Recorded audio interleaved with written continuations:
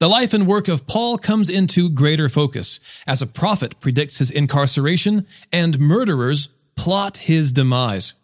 It's Acts chapters 21 through 24 and Proverbs chapter 14 here on Commuter Bible. This is Commuter Bible, the audio Bible reading plan to match your weekly schedule. I'm your host, John Ross. As Paul's group says farewell to the Ephesians, a Judean prophet predicts that Paul will be taken into custody if he goes to Jerusalem. But Paul is still determined to go. Though he and other fellow believers try to show the Jews that Paul is not a blasphemer, it seems to be of little use. A riot ensues and Paul is attacked. The local officials step in to help, finding out later that Paul is a Roman citizen. When Paul is taken into custody by the state, a mob forms and secretly plots to kill him. The plot is discovered in a way that the mob couldn't have predicted, revealing that God is rescuing Paul from death and preserving him for further ministry. Acts chapters 21 through 24. After we tore ourselves away from them, we set sail straight for Cos. The next day to Rhodes, and from there to Patara. Finding a ship crossing over to Phoenicia, we boarded and set sail. After we sighted Cyprus, passing to the south of it, we sailed on to Syria and arrived at Tyre, since the ship was to unload its cargo there. We sought out the disciples and stayed there 7 days. Through the Spirit, they told Paul not to go to Jerusalem. When our time had come to an end, we left to continue our journey, while all of them, with their wives and children, accompanied us out of the city. After kneeling down on the beach to pray, we said farewell to one another and boarded the ship, and they returned home. When we completed our voyage from Tyre, we reached Ptolemais, where we greeted the brothers and sisters and stayed with them for a day. The next day, we left and came to Caesarea, where we entered the house of Philip the evangelist, who was one of the 7, and stayed with him. This man had 4 virgin daughters who prophesied. After we had been there for several days, a prophet named Agabus came down from Judea. He came to us, took Paul's belt, tied his own feet and hands, and said, "This is what the Holy Spirit says. In this way, the Jews in Jerusalem will bind the man who owns this belt and deliver him over to the Gentiles." When we heard this, both we and the local people pleaded with him not to go up to Jerusalem. Then Paul replied, "What are you doing? Weeping and breaking my heart? For I am ready not only to be bound, but also to die in Jerusalem for the name of the Lord Jesus." Since he would not be persuaded, we said no more except, "The Lord's will be done." After this, we got ready and went up to Jerusalem. Some of the disciples from Caesarea also went with us and brought us to Mnason of Cyprus, an early disciple, with whom we were to stay. When we reached Jerusalem, the brothers and sisters welcomed us warmly.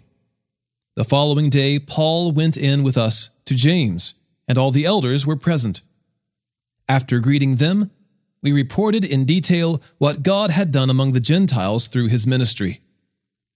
When they heard it, they glorified God and said, "You see, brother, how many thousands of Jews there are who have believed, and they are all zealous for the law.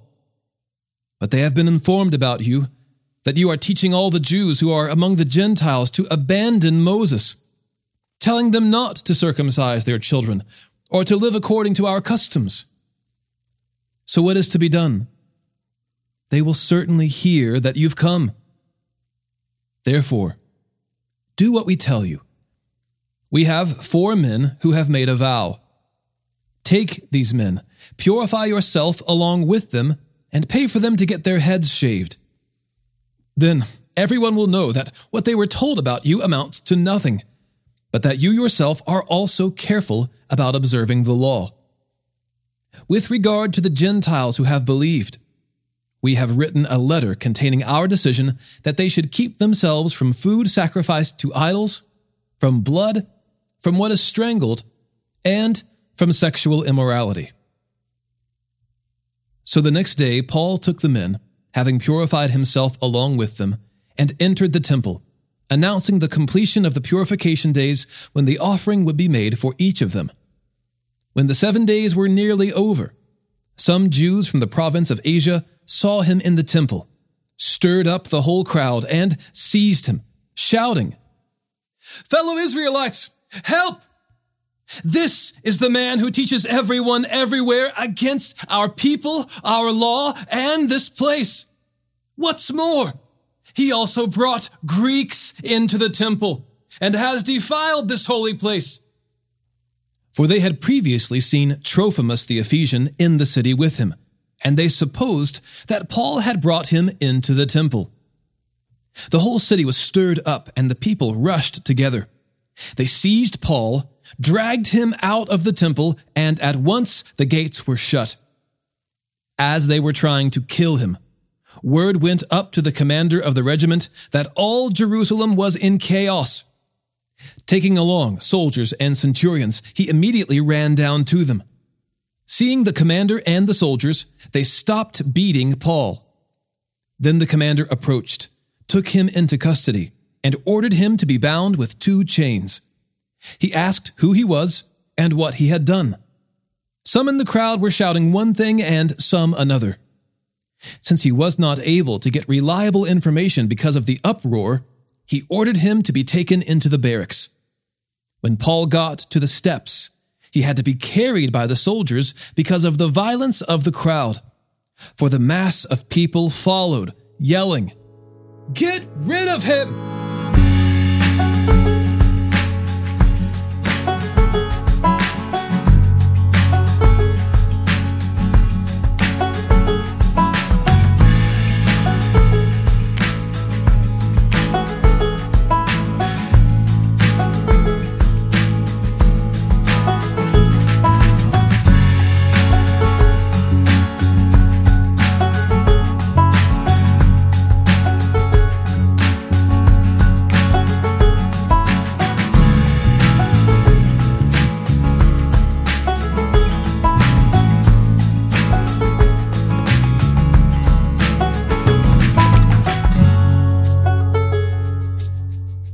As he was about to be brought into the barracks, Paul said to the commander, "Am I allowed to say something to you?"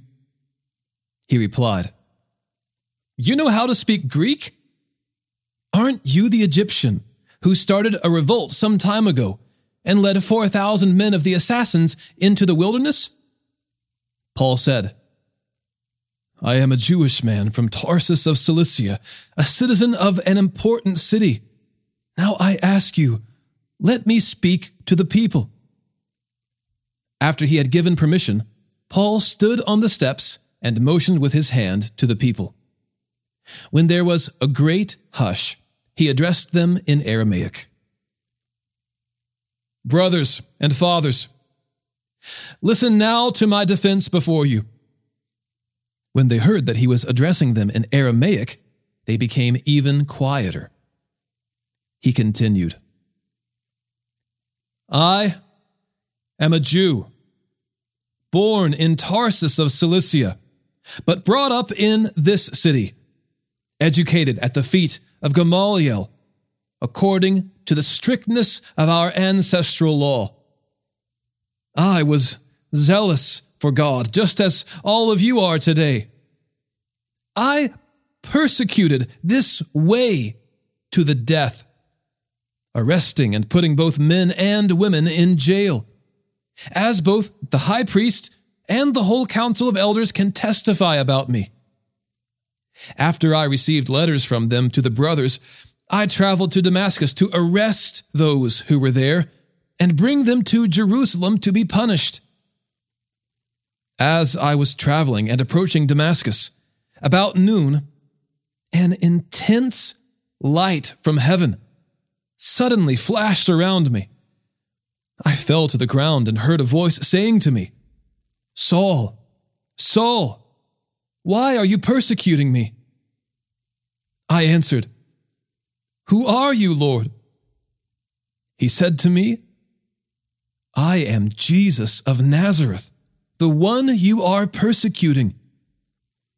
Now those who were with me saw the light, but they did not hear the voice of the one who was speaking to me. I said, What should I do, Lord?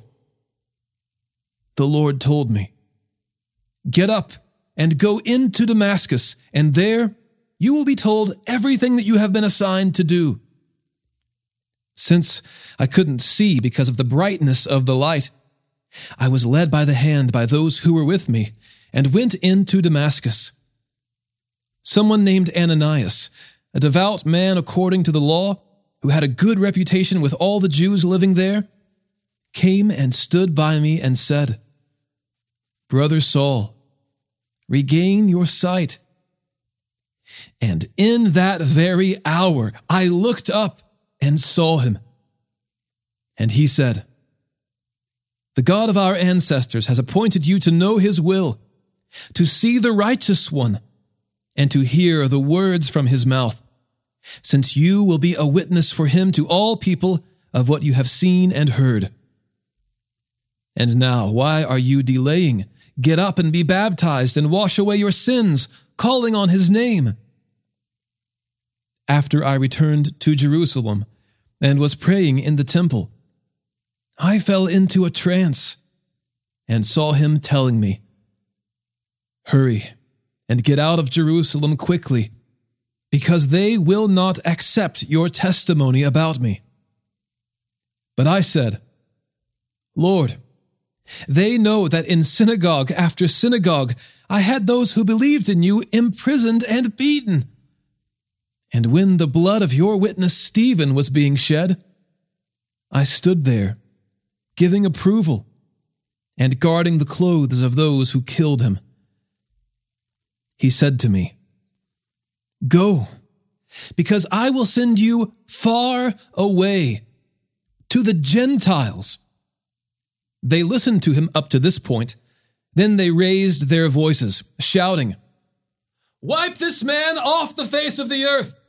He should not be allowed to live! As they were yelling and flinging aside their garments and throwing dust into the air, the commander ordered them to be brought into the barracks, directing that he be interrogated with the scourge to discover the reason they were shouting against him like this. As they stretched him out for the lash, Paul said to the centurion standing by, Is it legal for you to scourge a man who is a Roman citizen and is uncondemned? When the centurion heard this, he went and reported to the commander, saying, What are you going to do? For this man is a Roman citizen. The commander came and said to him, Tell me, are you a Roman citizen? Yes, he said. The commander replied, I bought this citizenship for a large amount of money. But I was born a citizen, Paul said. So those who were about to examine him withdrew from him immediately. The commander, too, was alarmed when he realized Paul was a Roman citizen, and he had bound him. The next day, since he wanted to find out exactly why Paul was being accused by the Jews, he released him and instructed the chief priests and all the Sanhedrin to convene. He brought Paul down and placed him before them. Paul looked straight at the Sanhedrin and said, Brothers, I have lived my life before God in all good conscience to this day. The high priest Ananias ordered those who were standing next to him to strike him on the mouth.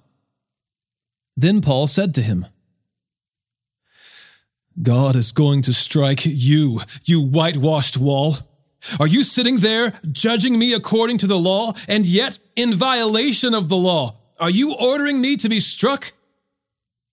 Those standing nearby said, Do you dare revile God's high priest? I did not know, brothers, that he was the high priest, replied Paul. For it is written, you must not speak evil of a ruler of your people. When Paul realized that one part of them were Sadducees and the other part were Pharisees, he cried out in the Sanhedrin, Brothers, I am a Pharisee, a son of Pharisees. I am being judged because of the hope of the resurrection of the dead. When he said this, a dispute broke out between the Pharisees and the Sadducees, and the assembly was divided. For the Sadducees say there is no resurrection, and neither angel nor spirit, but the Pharisees affirm them all. The shouting grew loud, and some of the scribes of the Pharisees' party got up and argued vehemently. We find nothing evil in this man. What if a spirit or an angel has spoken to him? When the dispute became violent, the commander feared that Paul might be torn apart by them and ordered the troops to go down, take him away from them, and bring him into the barracks. The following night, the Lord stood by him and said, Have courage, for as you have testified about me in Jerusalem, so it is necessary for you to testify in Rome.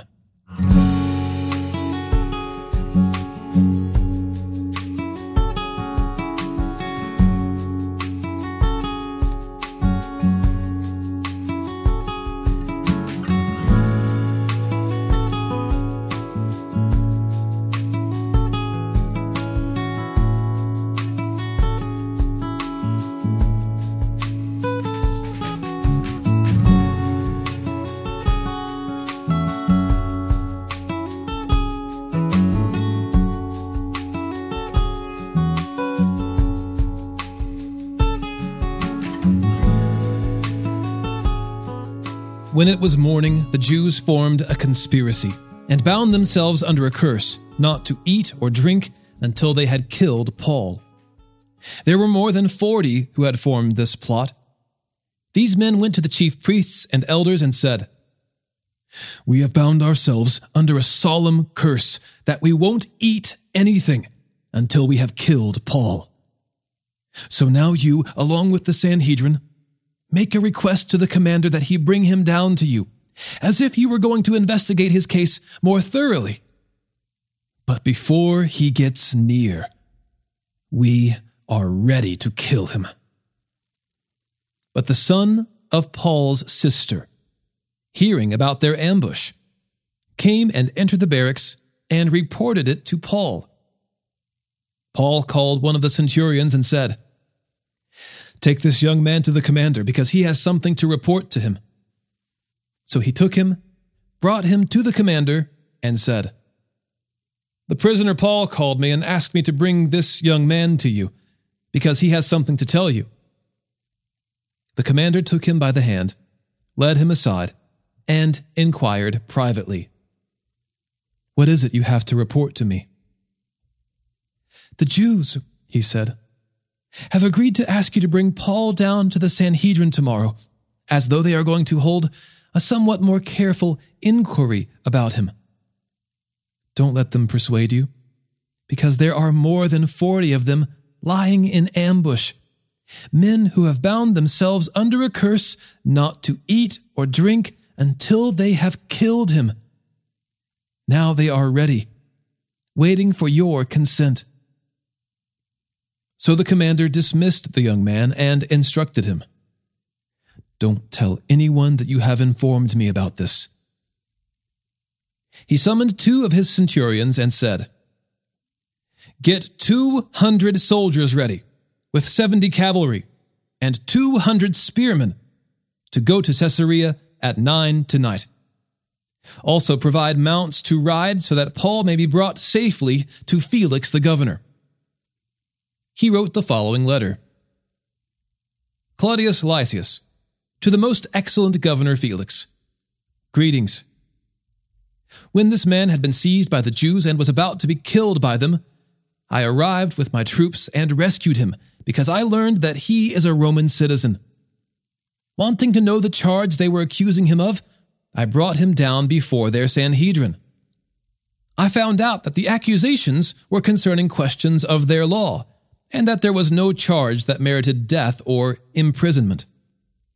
When I was informed that there was a plot against this man, I sent him to you right away. I also ordered his accusers to state their case against him in your presence. So the soldiers took Paul during the night and brought him to Antipatris as they were ordered. The next day they returned to the barracks, allowing the cavalry to go on with him.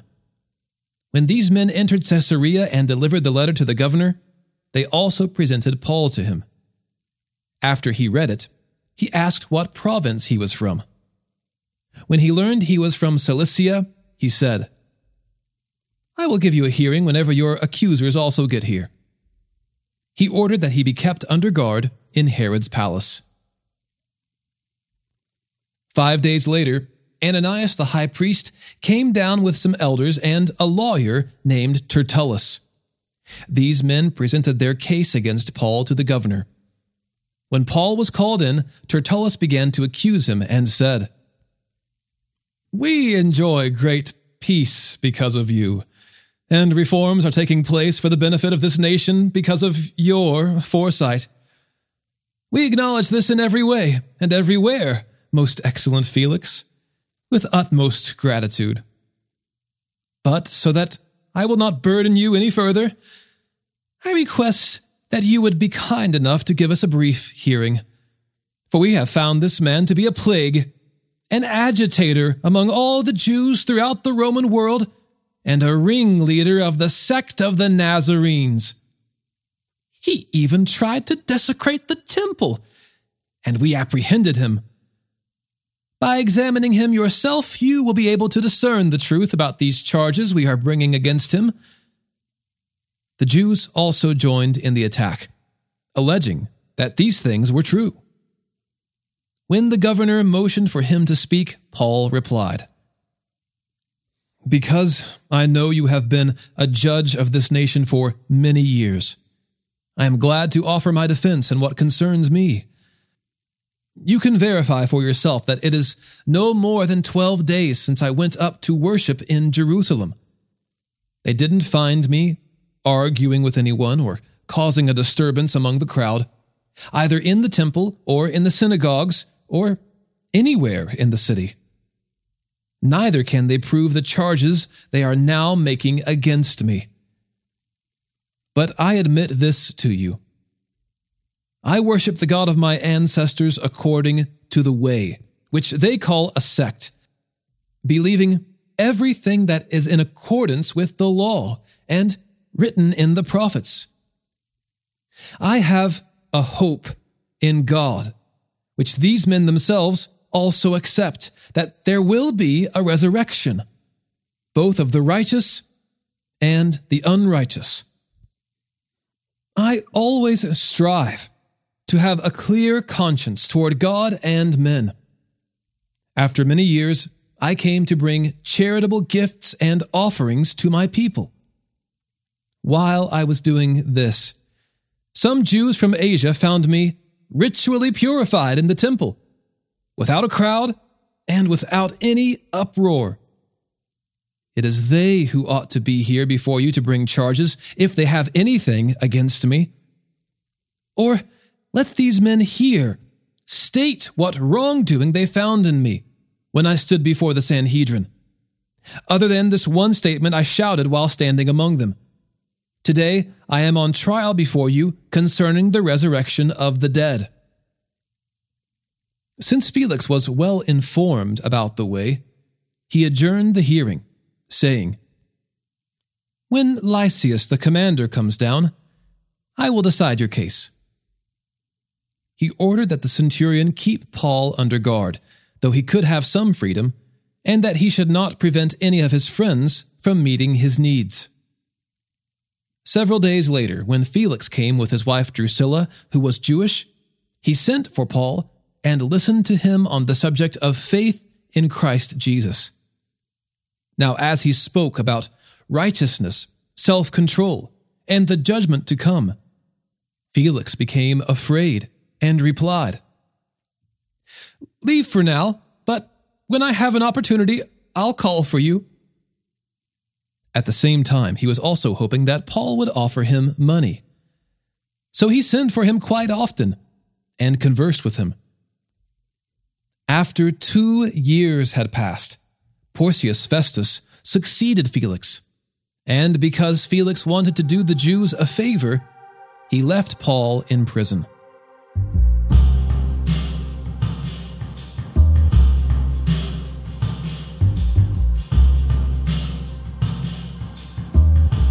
Proverbs chapter 14. Every wise woman builds her house, but a foolish one tears it down with her own hands. Whoever lives with integrity fears the Lord, but the one who is devious in his ways despises him.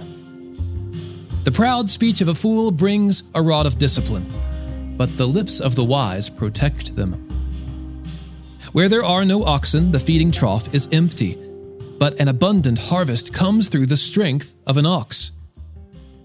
An honest witness does not deceive, but a dishonest witness utters lies. A mocker seeks wisdom and doesn't find it, but knowledge comes easily to the perceptive. Stay away from a foolish person. You will gain no knowledge from his speech. The sensible person's wisdom is to consider his way, but the stupidity of fools deceives them. Fools mock at making reparation, but there is goodwill among the upright. The heart knows its own bitterness, and no outsider shares in its joy. The house of the wicked will be destroyed, but the tent of the upright will flourish. There is a way that seems right to a person, but its end is the way to death. Even in laughter, a heart may be sad, and joy may end in grief. The disloyal one will get what his conduct deserves, and a good one what his deeds deserve. The inexperienced one believes anything, but the sensible one watches his steps. A wise person is cautious and turns from evil, but a fool is easily angered and is careless. A quick-tempered person acts foolishly, and one who schemes is hated. The inexperienced inherit foolishness, but the sensible are crowned with knowledge. The evil bow before those who are good, and the wicked at the gates of the righteous. A poor person is hated even by his neighbor, but there are many who love the rich. The one who despises his neighbor sins, but whoever shows kindness to the poor will be happy. Don't those who plan evil go astray? But those who plan good find loyalty and faithfulness. There is profit in all hard work, but endless talk leads only to poverty. The crown of the wise is their wealth, but the foolishness of fools produces foolishness. A truthful witness rescues lives, but one who utters lies is deceitful. In the fear of the Lord, one has strong confidence, and his children have a refuge.